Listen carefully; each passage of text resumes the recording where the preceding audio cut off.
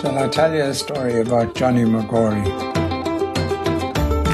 Once upon a time, a long time ago, very near Christmas actually, down at the bottom of the hill where Johnny McGorry used to live and near the spring well that was down there, we had a grove of bushes and sloes grew there.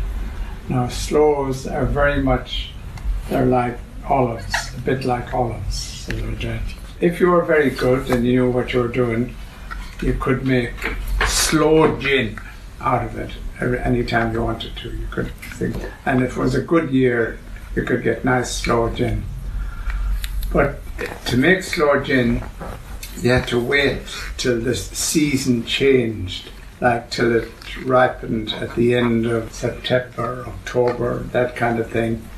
And the other thing to get Sloe Gin to work and to make it work properly, you had to get the first frost of the year. So you couldn't pick the sloes to make into wine or gin until the frost had come and you got everything fixed up and going.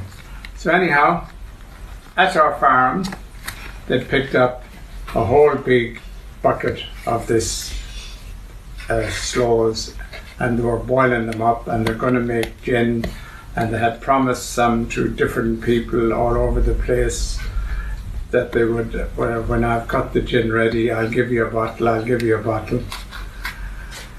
And then as they went on, when it was nearly ready to be distilled and drinking properly, the Malloys from down in Ross came and stole it.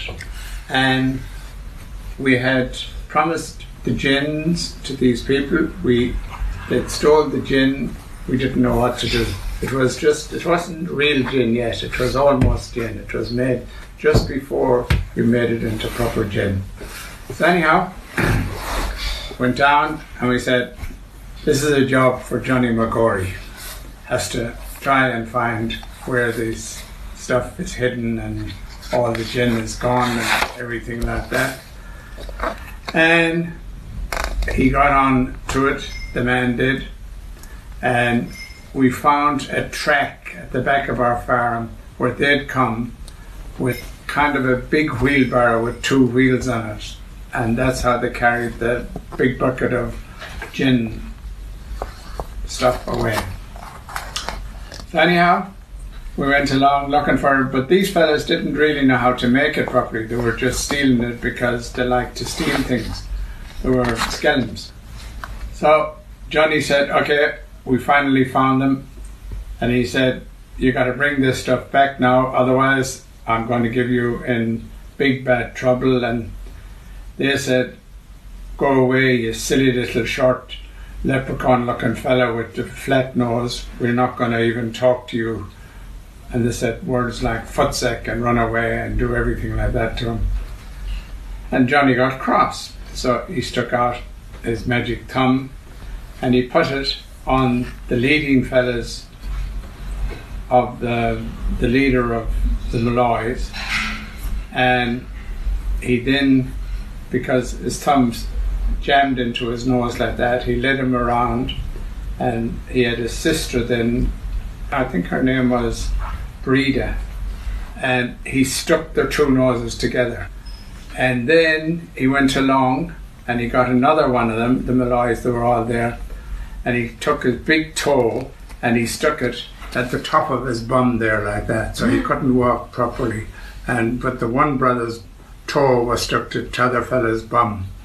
And then he said, I don't know who's a silly little short fella with a flat nose and a green hat on him. And he said, well, I'll let you free, I'll let you go, it can work for you, you can go home now and we won't do anything to you, but you have to deliver the barrel of wash gin that you stole from Mr. McNulty and bring it straight back to him and put it back where you found it, and then I'll unhook your nose from your sister's and other toe from the other fella's bum. And he said, okay, thank you very much, we'll do that. We're very sorry, Mr. McGorry, sir, we won't ever do it again. And he said, let that be a lesson to you. Don't ever do it again, and go to sleep now.